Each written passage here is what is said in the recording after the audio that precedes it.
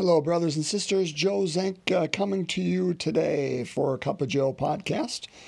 For those new to this podcast or stumbled across it looking for something else, and here you are. I am the pastoral leader of three rural Catholic parishes in eastern Wisconsin, and every day, Monday through Friday, I do a brief podcast, hopefully somewhere in the 15-ish minute area, and read the gospel for the day. Give a reflection on it, and we pray one decade of the Rosary together. So I am in my office in Kiel today. It is a beautiful day, so my windows are open. You may hear cars and trucks passing in the background, even an occasional tractor. There are no cows out on our lawn, so you should be fine that way. But I've been touting the fact that we have been in privileged time for a long, long time. But today is the first time we actually find ourselves back in ordinary time. And so for our gospel today, we will read the Gospel of Mark, Mark chapter 12, verses 13 to 17, a very famous story that you'll recognize almost immediately. But Mark chapter 12, verses 13 to 17. So let's listen to the Word of God. A reading from the Holy Gospel according to Mark. Some Pharisees and Herodians were sent to Jesus to ensnare him in his speech. They came and said to him, "Teacher, we know that you are a truthful man, and that you are not concerned with anyone's opinion. You do not regard a person's status, but teach the way of God in accordance with the truth. Is it lawful to pay the census tax to Caesar or not? Should we pay or should we not pay?" Knowing their hypocrisy, he said to them, "Why are you testing me? Bring me a denarius to look at." They brought one to him, and he said to them, "Whose image and inscription is this?" They replied to him, "Caesar's."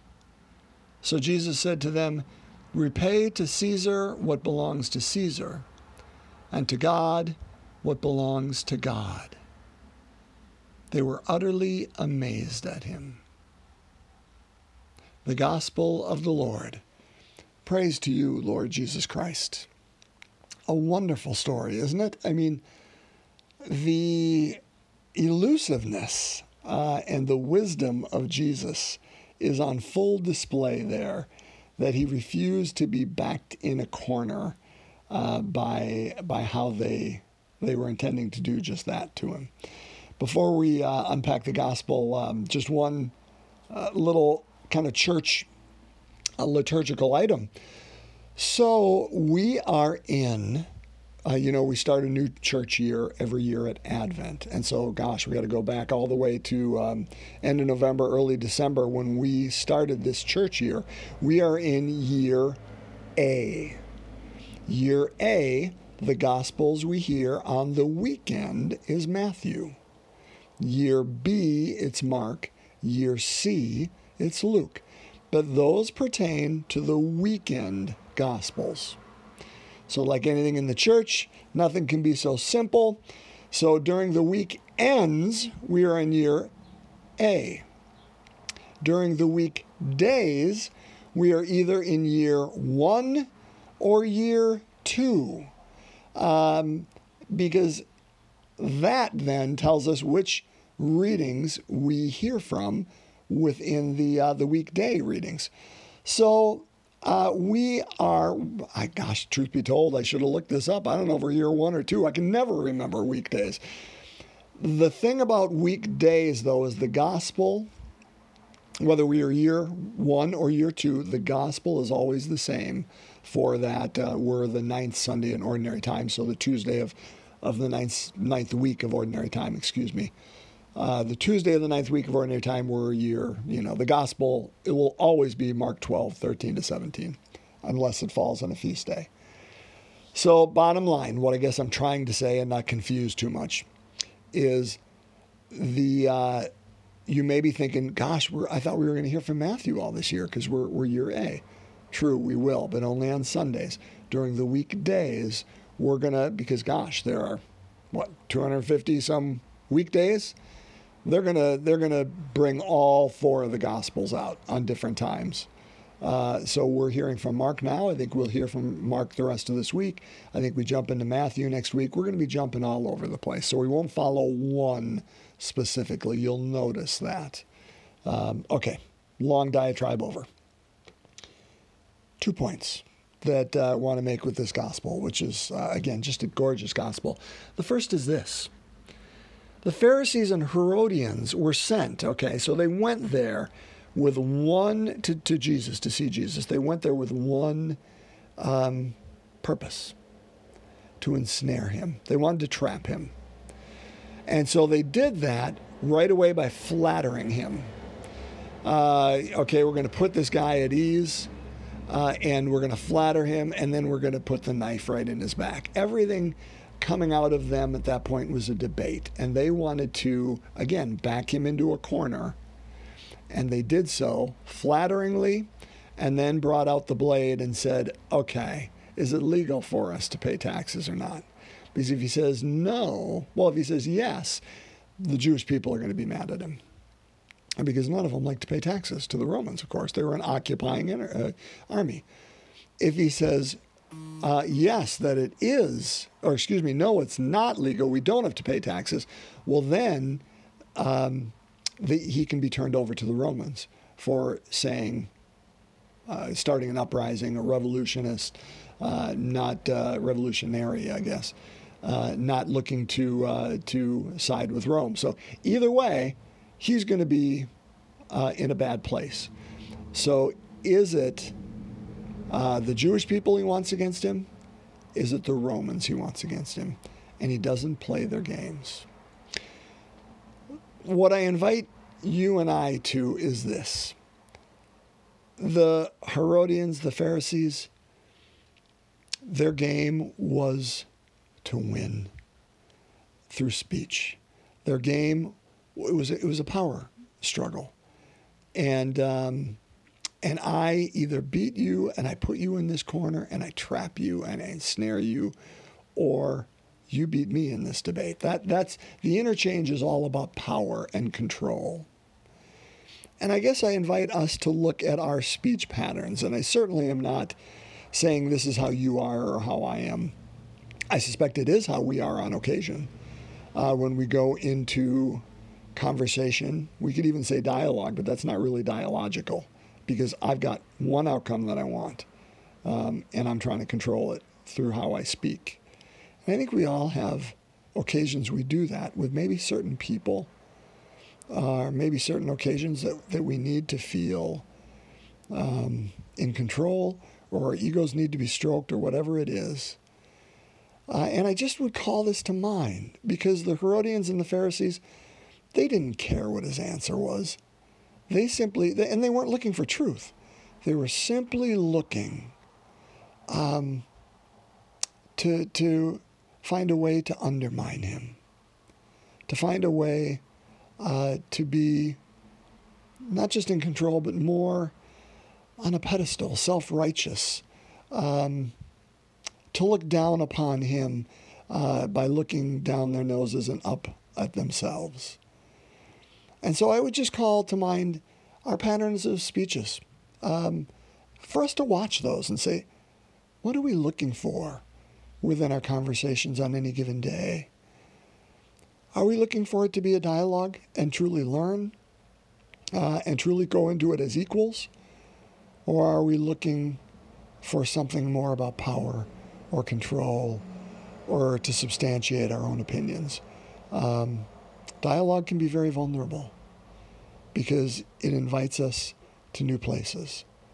And what the Herodians are doing here, Pharisees, yeah, that's not vulnerable at all. So first point, I invite that one. The second one is this, and it's Jesus, again, in his cunning and his wisdom. So what he does here is they bring the question to him, which is a great question. But here's what he does. Again, he knows they're trying to trap him. And he says, listen, whose picture is on this coin? The denarius is what the coin is called. Whose picture is it? Which says, one, he does not have a denarius on him. But the second point was the Pharisees and Herodians did. And they produced one. That's what Mark says, is they produced one. I want to say Matthew and Luke go even further in saying they took one, or they brought one forward from their own pockets or something. Don't quote me. I should have looked into that further before I talked here. But they produced it, which shows they had one in their possession at some level. They have it. He doesn't. And brothers and sisters, we all know what that coin means. It means that we operate under that system. It is only good within that system. If I take a dollar bill and I'm up in Canada, I'm not going to be able to spend that money, nor can I spend an English pound here, because it is only good within the system of England and her adjoining countries that would use that, Australia or whatever it would be. And so they are he's showing them their hypocrisy, because he just called them hypocrites. He's showing them their hypocrisy by saying they're operating in the sphere of God because they're Pharisees, But he's showing that they operate in this different sphere, the sphere of Caesar and of the Romans. And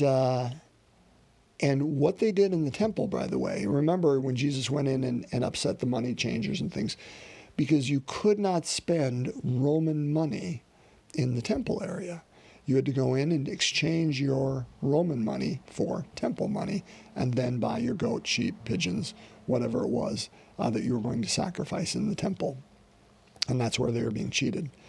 And so the fact that these Pharisees and Herodians had that on him, he shows them, you're operating out of this sphere. I'm operating out of this sphere of God. And then, of course, the key at the end where he says, render unto Caesar what is Caesar's. Render unto God what is God's. We can only bring forward those things which are in our possession.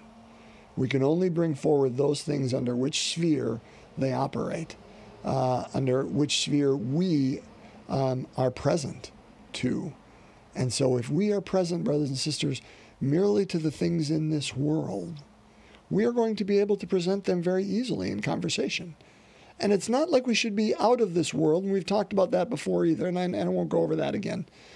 But if that is all we have to bring out of our pockets, out of our store, out of our heart and out of our mind and out of our spirit, it shows that we are, I'll say bankrupt.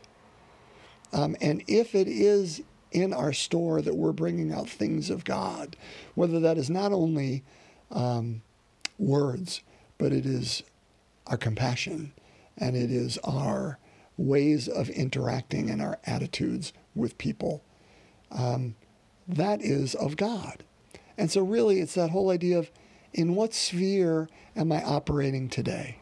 It's not an either or, that either I'm operating out of this one all my life or this one. We go in and out of it, brothers and sisters, at different moments of the day. But what sphere are you operating right now? Because out of that sphere is the language you are going to speak. It's what you are going to produce from your heart and your spirit. What sphere are we operating in today? That of the world of Caesar. Again, not bad things in the world, saying sunsets and rainbows. I'm saying structures of power and control. What spheres are we operating out of? And what are we bringing forth? Let's pray a little bit, shall we? We continue through the sorrowful mysteries today, and we are on the second sorrowful mystery.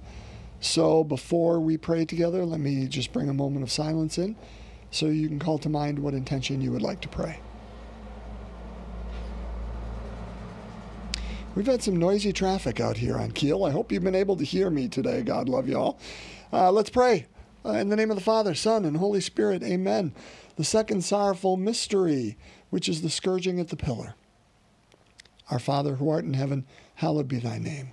Thy kingdom come, thy will be done, on earth as it is in heaven.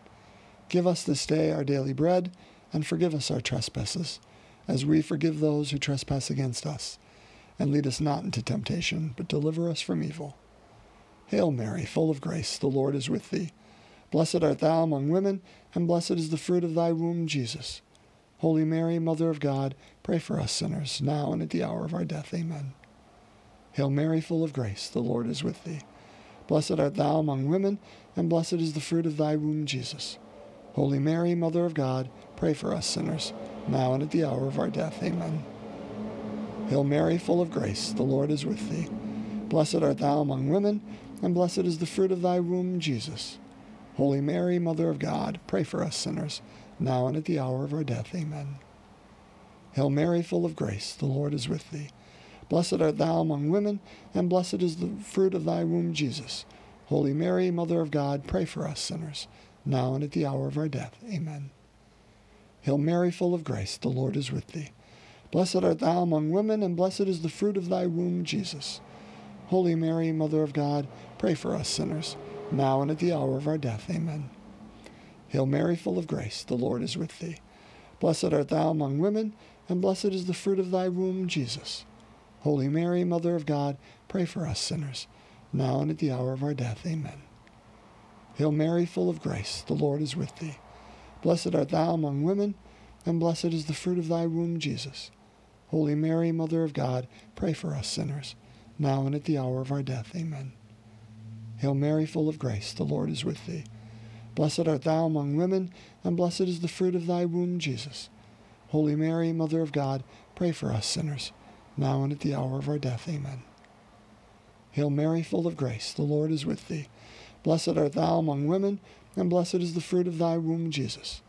Holy Mary, Mother of God, pray for us sinners, now and at the hour of our death. Amen. Hail Mary, full of grace, the Lord is with thee. Blessed art thou among women, and blessed is the fruit of thy womb, Jesus. Holy Mary, Mother of God, pray for us sinners, now and at the hour of our death. Amen.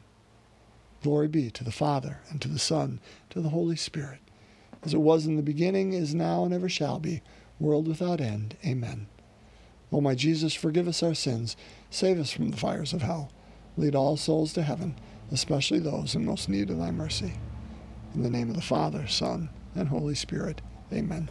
Thanks for taking time to pray today, brothers and sisters, and I will see you again tomorrow. Bye-bye.